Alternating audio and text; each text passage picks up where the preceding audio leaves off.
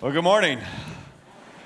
Great to have you with us this morning. There's a family up on the screen in front of you that I want to introduce to. That is Jonathan Monk. You may hear me refer to him as J. Monk. That's his wife, Allison, and their two little girls, Lydia, the older one, and their brand new one, Chloe. I want you to know who they are because this week, Jonathan joined our pastoral staff as our high school and college youth pastor. So if you see him, make sure you give him a warm welcome. He's down in the high school ministry right now and will be in the college ministry next hour. So glad to have them. Jonathan was teaching Bible in a public school up in North Carolina for the last 5 years after doing the Bible teaching program at Columbia. I met him 8 years ago in a chapel at Columbia. I had spoken in chapel. He came up, introduced himself, had a chance to pray with him that he would be a man of courage and not shrink back to what the Lord was calling him to.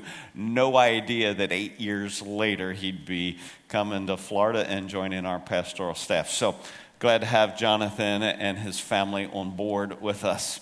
If you're visiting with us this morning or you're a guest, maybe brand new to the chapel here for a few weeks, there's an opportunity in front of you in this Connect card to let us know how we can serve you.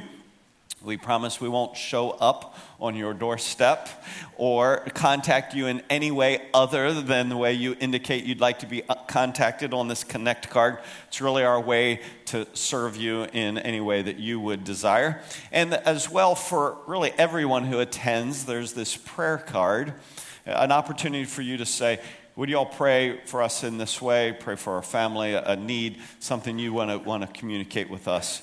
I always invite you to use those and drop them in the baskets on the way out. After the service, we'll have a guest reception out in the courtyard and invite you to stop by there. Our staff are always there, happy to meet you. If we haven't had a chance to meet you, new to the church, we'd love to greet you there.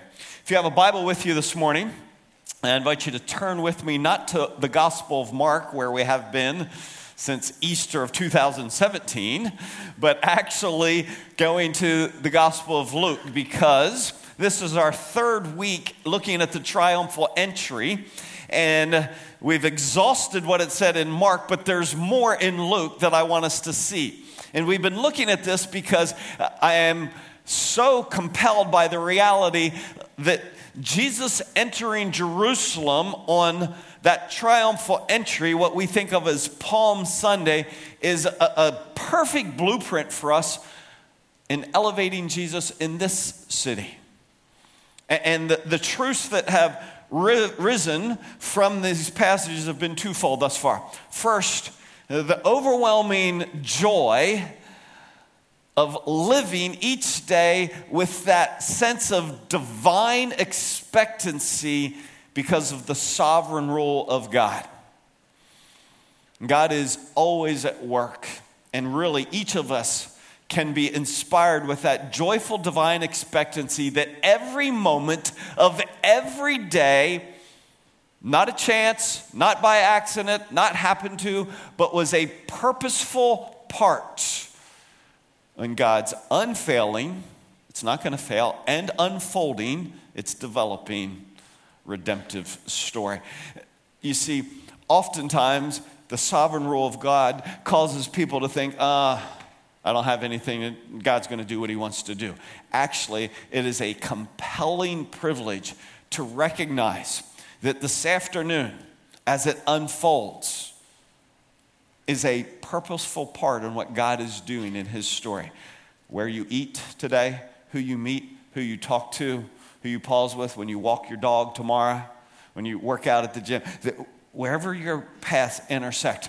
Guy after first hour says, so excited. It was like, man, after last week, I was so attentive, so aware. Ended up having a great conversation after a round of golf with a guy. Wasn't just golf, it was a purposeful part of what God is doing. That's the privilege that we have, because Jesus said to his disciples, you're going to go here, find this, you're going to say this, they're going to say this, then you're going to say this, and this is what's going to happen. And it happened just that way. And that's true for every day. It's just they got the preview, we don't. But everything that happens, God is working through. That's the joyful privilege. And when Jesus enters Jerusalem, what are they shouting? Hosanna and blessed. Because wherever the presence of Jesus is, he brings blessing. And here's the compelling truth. Does Christ live in us as his children? Doesn't just save us to preserve us for heaven. He fills us with his Spirit. Jesus is wrapped in our human flesh. The Holy Spirit dwells within us. And if the blessing of who he is dwells within us, so then wherever you go today, to be a blessing, because he's a blessing and he's in you. Wherever you go tomorrow, to be a blessing, because he who is a blessing lives in you. That we have, in the sovereign rule of God, we have this incredible privilege to bless this city that God has placed us in. The neighborhood we're in, the workplace, the family, the street, to be a blessing there. And real quickly, just as review, a few were here last week. That simply means we begin with prayer like Jesus did. We listen to people like Jesus listened to people. We eat with people like Jesus ate with people, because when you eat with people, you identify with them.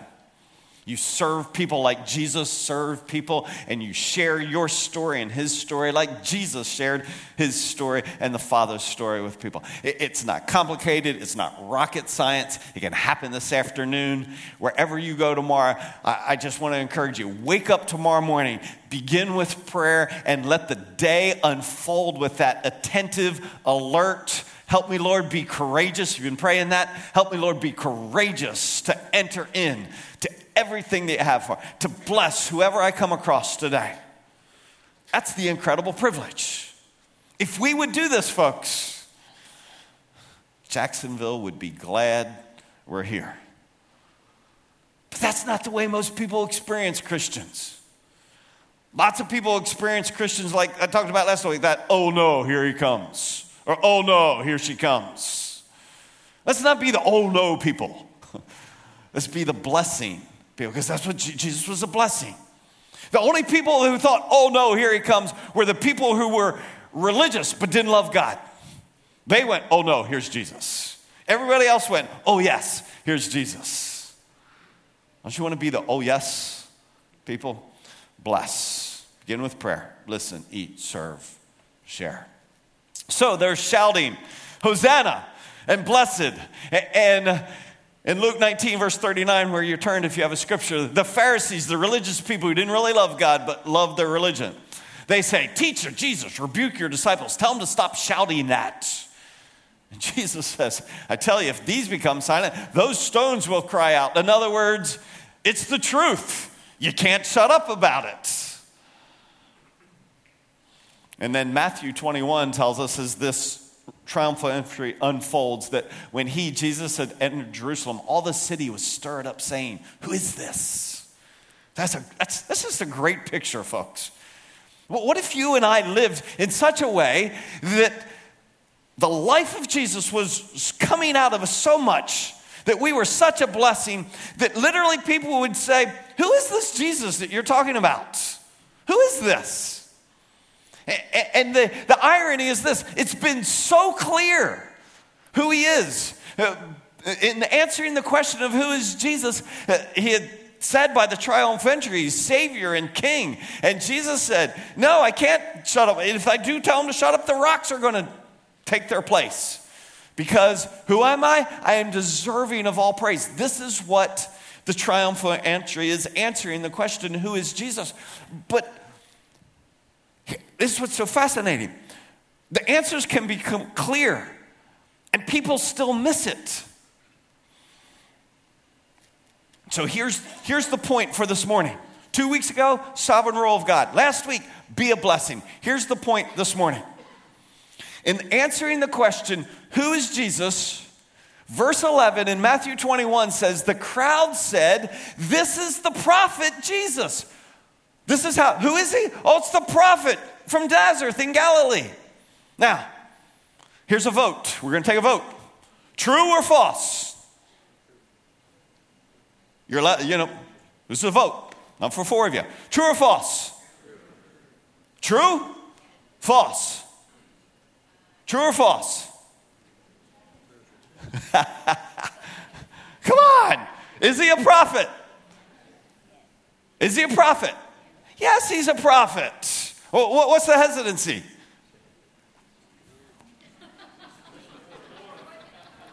What? Oh, so that's a true answer. It's just not the full truth. It's not the whole truth.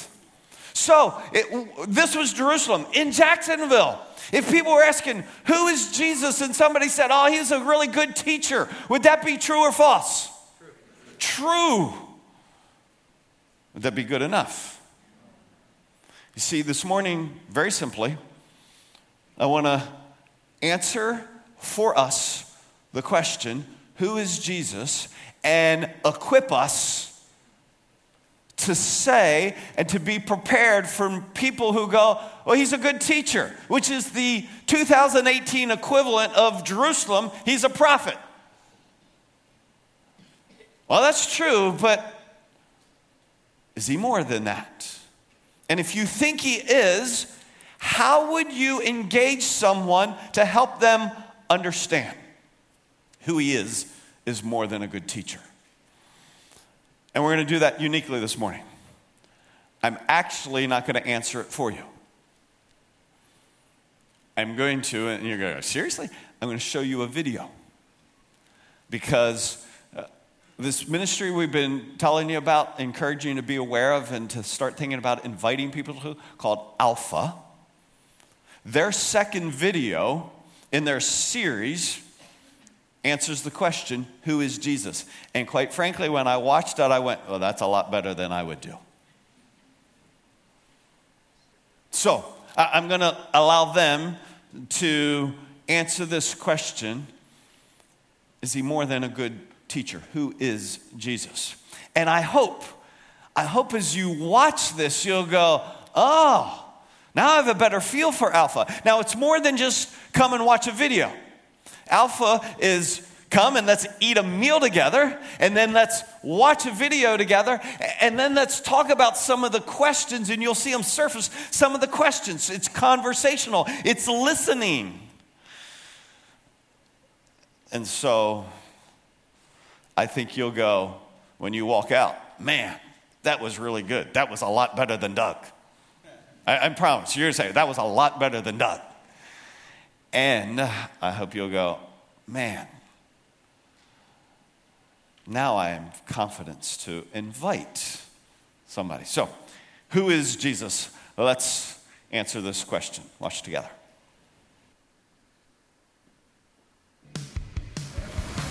What's the flight number? Victor. We made it! Yeah! Thank you. And of course, you know that you're... Yeah.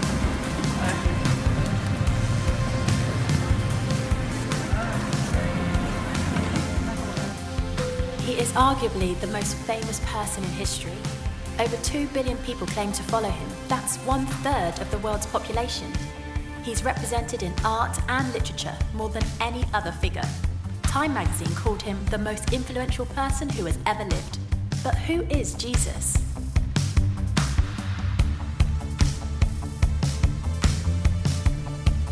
Who is Jesus? I believe he was a person. He's the Son of God. I don't believe Jesus ever really existed. Son of God. If I have to answer that question, I would say God. He plays on the wing for Chelsea. If you read the Bible, I don't think I believe in all of that. Everything. He can be any, but for me, he's everything. Who is Jesus? To be honest with you, I don't know. I'm not super religious or anything, so I mean, I guess it's a savior or something. Personally, I think that Jesus was probably a really cool dude who lived a long time ago and gave great advice to people, and it snowballed from there. For much of my life, I wasn't a Christian. I come from a family of trial lawyers, barristers. My father was a barrister, my mother was a barrister, my sister is a barrister, my son qualified as a barrister, my daughter qualified as a barrister, both my grandfathers on both sides were barristers, my uncle was a barrister. If we'd had a cat, it would definitely have been a barrister. My father was a Jew, a secular Jew. He escaped the Holocaust. Many of his family had died in the Holocaust. My mother was not a churchgoer. My father described himself as an agnostic. And I came to the conclusion that I was an atheist as a teenager. And I was quite an argumentative atheist. Not that I was out to convert people to atheism, but if anyone tried to convert me to Christianity, then I had a lot to say on the subject. And I was quite suspicious of Christians. I'd come across one or two of them in my gap year, and they had these smiles, which I found deeply suspicious. And in my first year at university, I had a room next door to my great friend, Nicky Lee. And I warned him against these Christians. I said, don't let them into your room, whatever you do. But it was too late. He'd met some, and one time he and his then girlfriend, now his wife, Scylla, came back, and they said that they had become Christians. I was horrified. I mean, they were such lovely people. I thought, how can I help them? I really didn't know anything about it, so I thought, I better investigate. So I managed to find this old Bible, and that night I started reading it. I started beginning of the New Testament. I read Matthew's Gospel, Mark, Luke. I got about halfway through John's Gospel, about 3 in the morning. I fell asleep. Following day, I carried on reading. All that day, all the next day, all the day afterwards. I was a student, so I didn't have any work to do. And when I got to the end of the New Testament, I came to the conclusion, it's true. You can't prove Christianity mathematically. You can't prove it scientifically. Science is obviously very important, but science answers a different set of questions. Science answers the questions, when and how did this world come into being? But it can't answer the question, who and why. Supposing I had a cake here, which I've made, and I give it to a scientist. The scientist will be able to answer the question, how it was made. They may be able to tell you when it was made, but only I can tell you who made it and why I made it. Only the creator of the cake can do that. Only I can tell you, I made that cake, and I can tell you why I made that cake. And it's the same with this universe. Only the creator can reveal who made this world and why he made it. And the claim of Christianity is that he has done that. The creator has revealed himself. And he's revealed himself in the person of Jesus. And the evidence is not scientific evidence. That's not the only kind of evidence, but historical evidence. When I was a barrister, that's what we relied on. We relied on historical evidence that we presented to a jury. It was things that had happened in the past. They weren't there. Every time a jury brings back a verdict, it's a step of faith based on evidence. And I myself could not be a Christian if I didn't believe there was evidence. I couldn't just take a blind leap of faith. For me, faith in Jesus is a step of faith based on good historical evidence. Why start with Jesus, you might say? I didn't even believe there was a God, but I came to believe in God through Jesus because the resurrection of Jesus strongly suggests that this world has a creator and that creator is to be seen in terms of, through the lens of, Jesus. Jesus of Nazareth is believed to have walked these streets around 2,000 years ago. But is there any evidence that he even existed? Well, there's actually quite a lot of evidence. No serious historian would deny that Jesus existed. The Roman historians Tacitus and Suetonius wrote about Jesus, as did the first century Jewish historian Josephus. He described him as Jesus, a doer of wonderful works, and then he goes on to describe his crucifixion and alleged resurrection. So there's evidence outside of the New Testament for the existence of Jesus, but most of the evidence comes from within inside the New Testament. And sometimes people say, well, the New Testament was written such a long time ago. How do we know what was written down hasn't been changed over the years? Well, the answer is that we do know, because of a science called textual criticism. Textual criticism examines the number of copies of early texts that we have available to us today. And it looks at the time gap between the original document and the earliest copy that we have. And basically, the more manuscripts we have and the earlier they are, the less doubt there's going to be about the original. So let's compare the Bible to other texts in ancient history, ones that are widely used in schools and universities. Let's look at the Greek historians Herodotus and Thucydides. They both wrote in the 5th century BC. But the earliest copy of their writings that we have dates from AD 900, and that makes a 1300-year time lapse. And even then, we only have 8 copies of these manuscripts in the first place. Or look at the Roman historian Tacitus. There's a 1,000-year gap between his book being written and our first manuscript, and we only have 20 copies. Or another classic, Caesar's Gallic War, 950 years between the book being written and our first manuscript copy. And even then, we only have 9 or 10 copies of these manuscripts. Again, with Livy's famous History of Rome, a 900-year gap between the book being written and our first manuscript, and we only have 20 copies of this. But when it comes to the New Testament, well, it's very different. The New Testament was written between about 40 and 100 AD, and we have manuscript evidence going back as early as 130 AD, and full manuscripts by 350 AD. And we have more than 5,300 Greek manuscripts, 10,000 Latin translations, and 9,300 others. So, we can be pretty confident in the accuracy, the authenticity, and the integrity of the New Testament scriptures that have been passed down to us today. The remarkable thing about the Bible is there's such a short chronological distance between the events being described and our first manuscripts. So in many ways, the Bible scholars are in a very fortunate position of being able to check these things out and finding that they are much more reliable than, for example, some of the alternatives you're looking at. And as a scholar, I am more than happy to say, I trust this, I take it very, very seriously, I rely on it. Professor F.J.A. Hort, one of the greatest scholars in the area of textual criticism, concluded that, in the variety and fullness of the evidence on which it rests, the text of the New Testament stands absolutely and unapproachably alone amongst ancient prose writings, and no secular historian would disagree with that conclusion. So we know from evidence outside and inside the New Testament that Jesus existed. But who was he? Well, we know that he was fully human. He had a human body.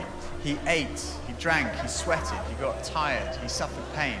And he had human emotions, love, joy, sadness, and human experiences. He had the experience of growing up in a family, of education, of having a job, of being tempted. And he experienced bereavement and suffering and torture and even death. Many today will say, okay, he was a human being, but only a human being. Maybe he was a great religious teacher, but no more than that. Others would say he was much more than that. Bono, the lead singer of the band U2, has said, I don't think you're let off easily by saying he was a great thinker or philosopher, because actually he went around saying he was the Messiah. That's why he was crucified. He was crucified because he said he was the Son of God. So he either, in my view, was the Son of God or he was nuts. And I find it hard to accept that all the millions and millions of lives, half the earth, for nearly 2,000 years, have felt their lives touched and inspired by some nutter. I don't believe it. He went on to say, I believe that Jesus was the Son of God. What evidence is there to suggest that Jesus was more than just a great religious teacher? There are 2 parts to this argument. The first is, what did Jesus think about himself? Because if Jesus didn't think he was God, that's the end of the argument. But if he did, the second part of the argument is, was he right? So, what did Jesus say about himself? First piece of evidence is the fact that his teaching was centered on himself. Most great religious teachers point away from themselves. They say, don't look at me, look at God. Jesus, who personified humility in pointing people to God, pointed to himself. He said, look at me, come to me. We've talked about this search for meaning and purpose, that feeling of like a spiritual hunger that other things don't quite satisfy. Jesus said, I am the bread of life. I'm the one who can satisfy that spiritual hunger. Addiction is a major problem in our society. Jesus said, if the Son, in other words, if he himself sets you free, you will be free indeed. Then there's all the stuff we carry around, worry, anxiety, guilt, fear. Jesus said, come to me, all you who are weary and burdened, and I will give you rest. He said, if you receive me, you receive God. If you welcome me, you welcome God. If you've seen me, you've seen God.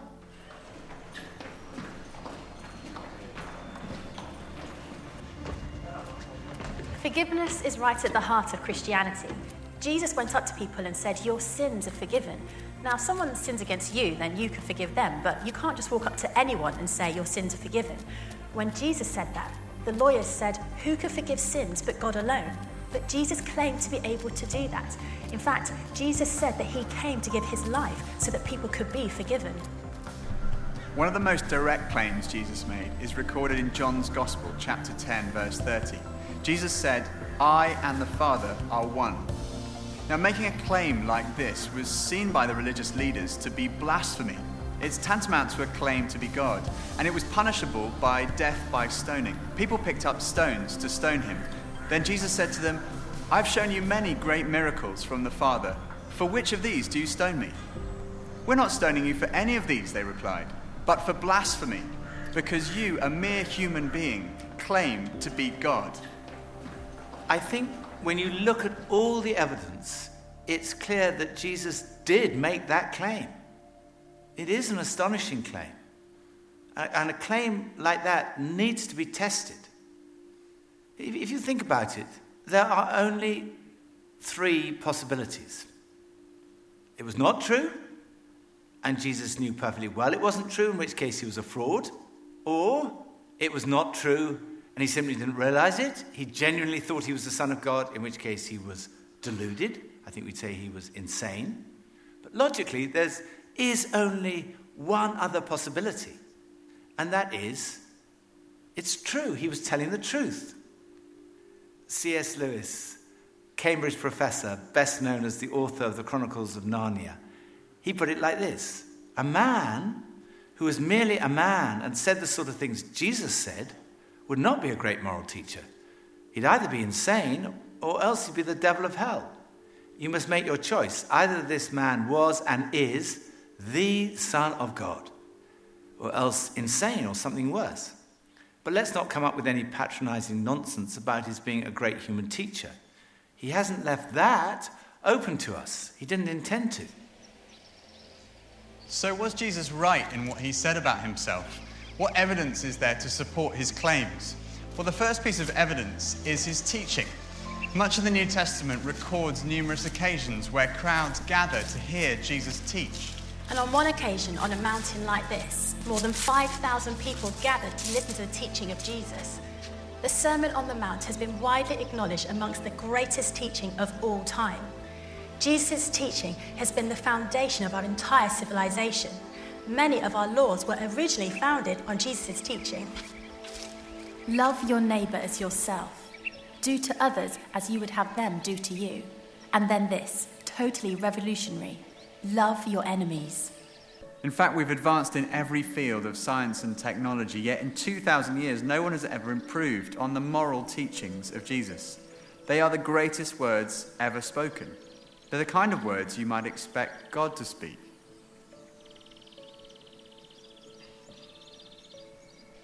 Another thing that marked Jesus' life was his love for the marginalized, feeding the hungry, healing the sick. His character has impressed millions who wouldn't call themselves Christians. Time magazine called him the most persistent symbol of purity, selflessness, and love in the history of Western humanity. He was a person in whom even his enemies could find no fault, and whose friends said that he was without sin. It's been said that our character is truly tested when we're under pressure or in pain. And when Jesus was being tortured, he said, "Father, "Forgive them, for they do not know what they're doing."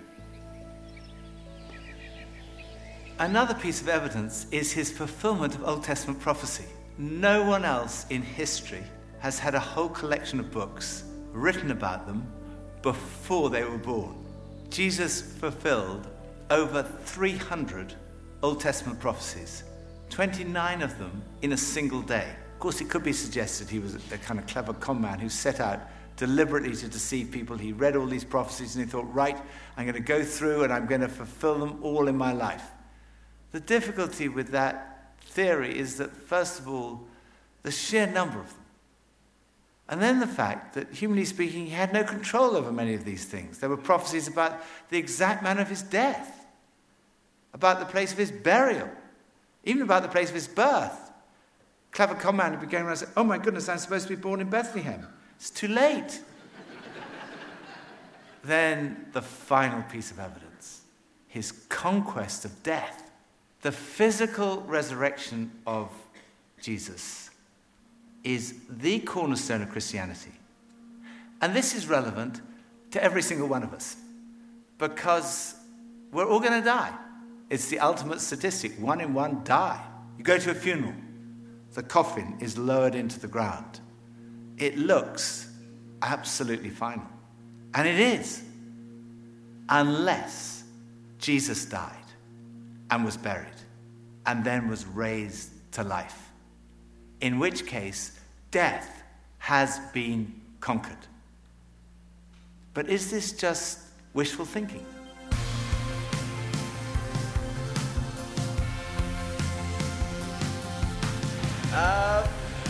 Rose from the dead. That's what I was taught. I don't know, I can't say yes or no. Yes, I do believe that Jesus rose from the dead. As a man of science, I think that's pretty impossible. I believe so.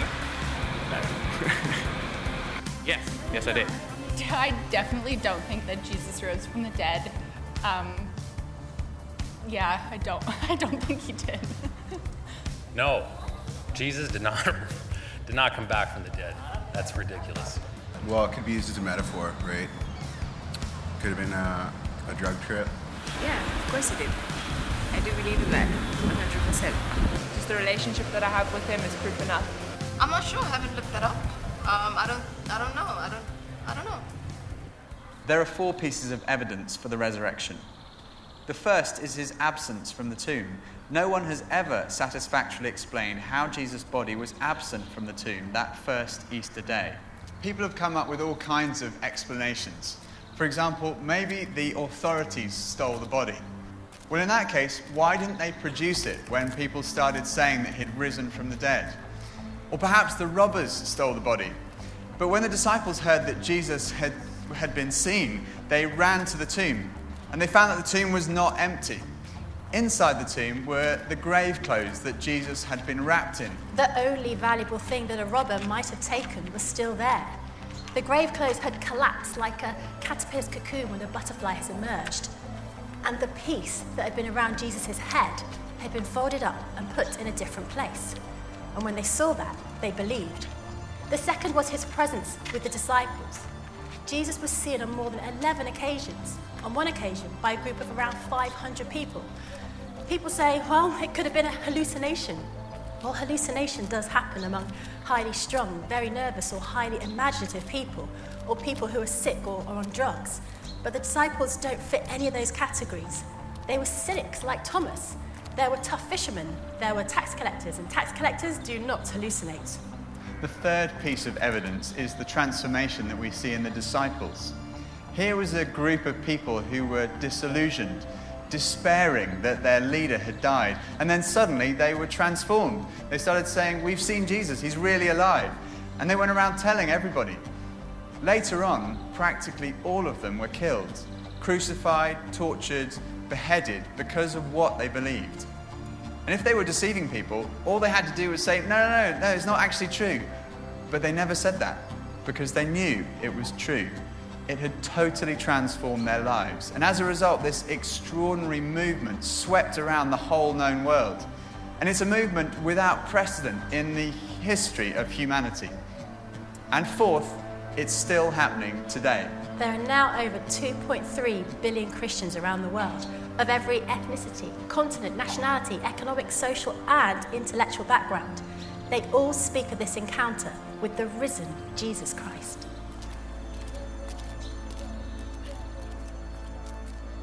So what are we to make of Jesus?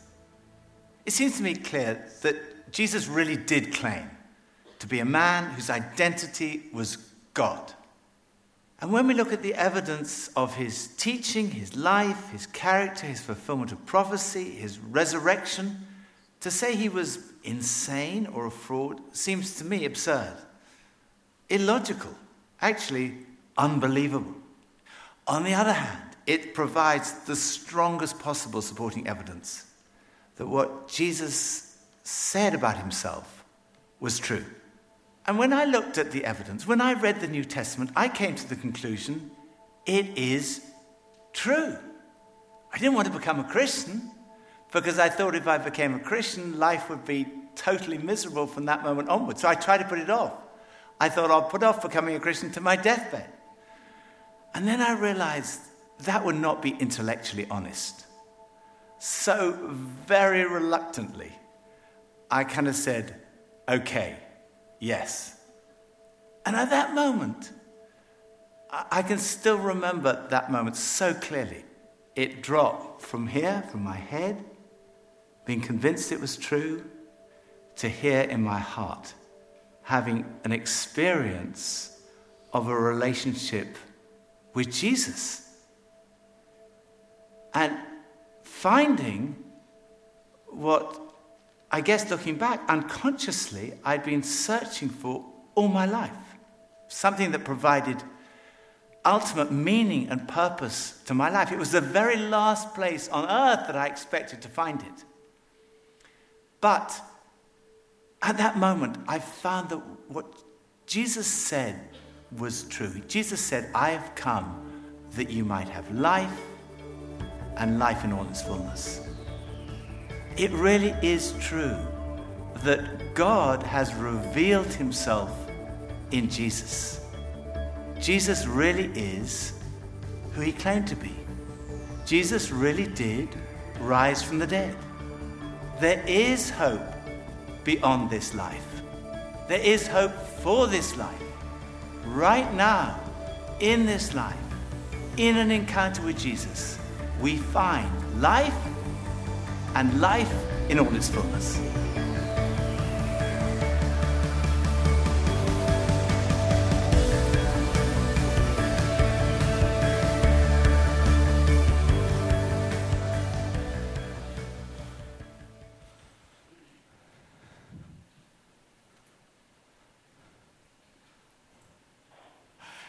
So that was good stuff, wasn't it?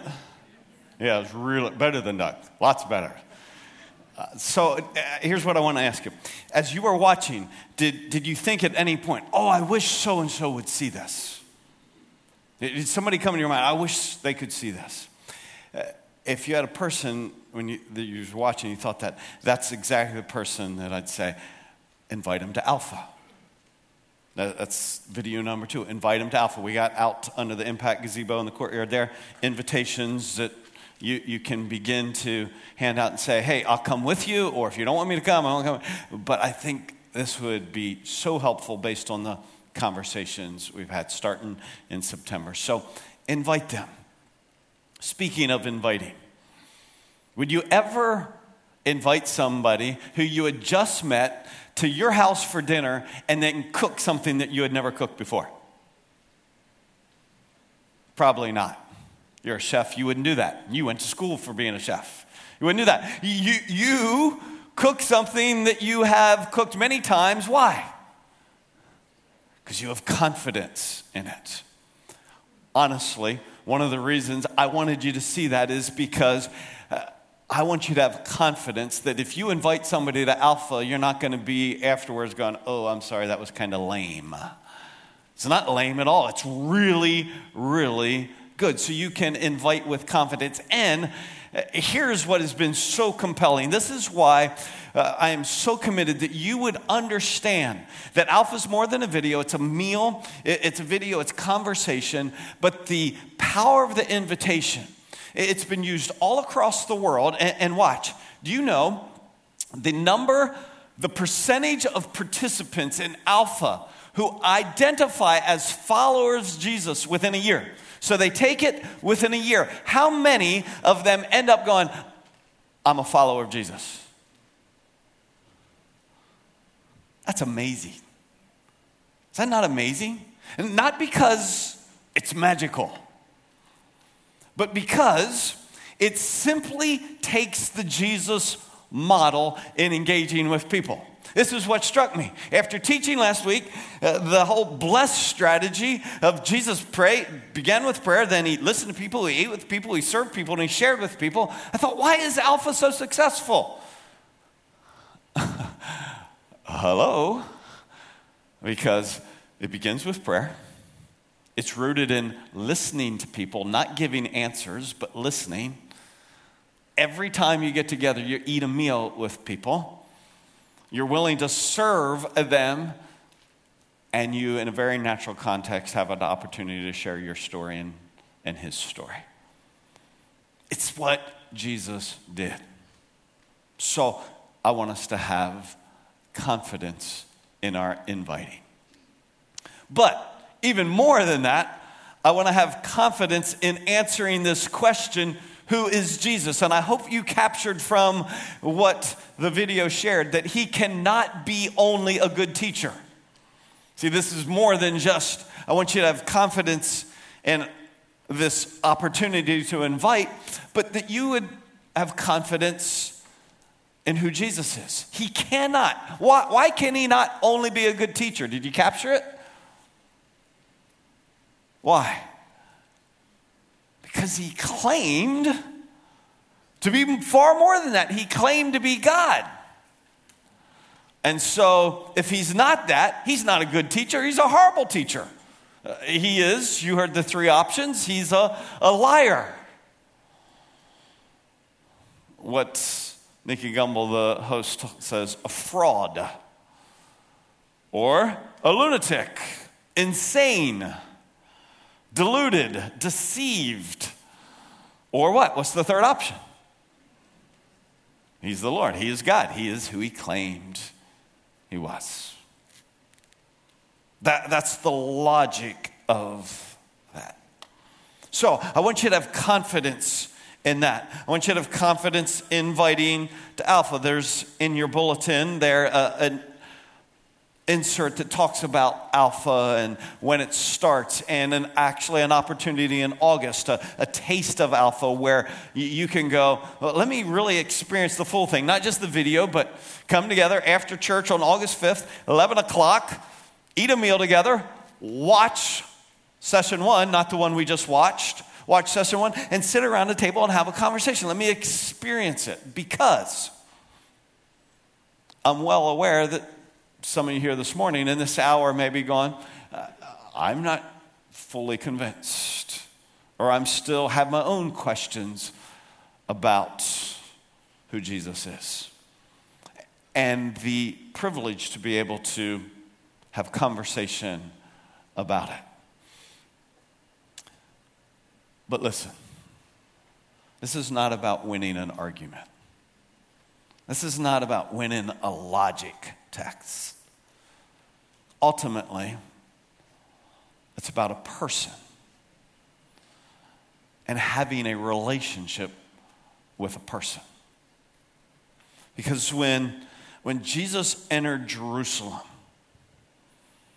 you know what he did? It says this. He went to the temple, and the blind and the lame came to him in the temple, and he healed them. Verse 10, who is this Jesus? Verse 11, he's the prophet. Oh, yes, but so much more. He's God. He's demonstrated that he has the ability and the power to transform a life. So it's not just an intellectual argument. It's a relationship with a person with God himself, who is compassionate. Jesus is Savior. He is King. He is deserving of all praise. He's more than a good teacher. He's compassionate. And he offers life abundant and life eternal.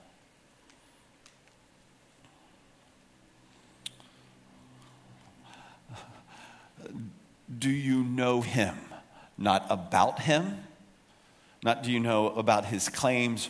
Do you know him? Have you had what Nikki talked about, that experience, that encounter where knowledge of Jesus went from here to a relationship with Jesus?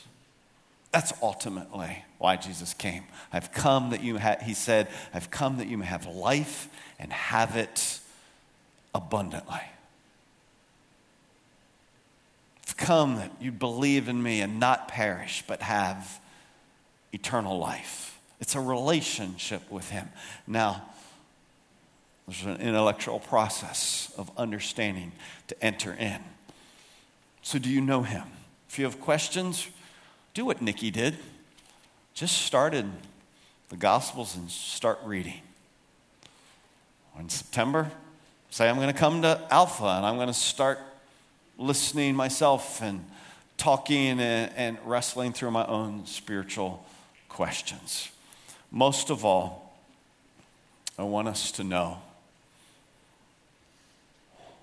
the Jesus who is compassionate and heals and changes lives, restores individuals and restores marriages and restores families.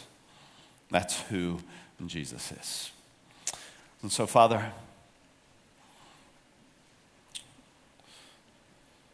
we begin by acknowledging in prayer that only you can open the eyes of the blind, that only you can bring sight to those who are searching to know who you really are. I pray that you would open eyes that they might see Jesus as the bread of life, as living water, as a good shepherd, as the door to abundant life. I pray, Lord, that as we know you, we would lift you up in this city, and that many, many, many more in this city would have their question answered, that they might know you as Savior and King and experience your compassion. We pray it in the name of Jesus. Amen. Hey, if you have questions about Alpha, I encourage you to go by the Impact Gazebo. If you're new to CFC, we'd love to welcome you. If we can pray for you in any way, stop by here, men and women available. Thanks for being here. God bless.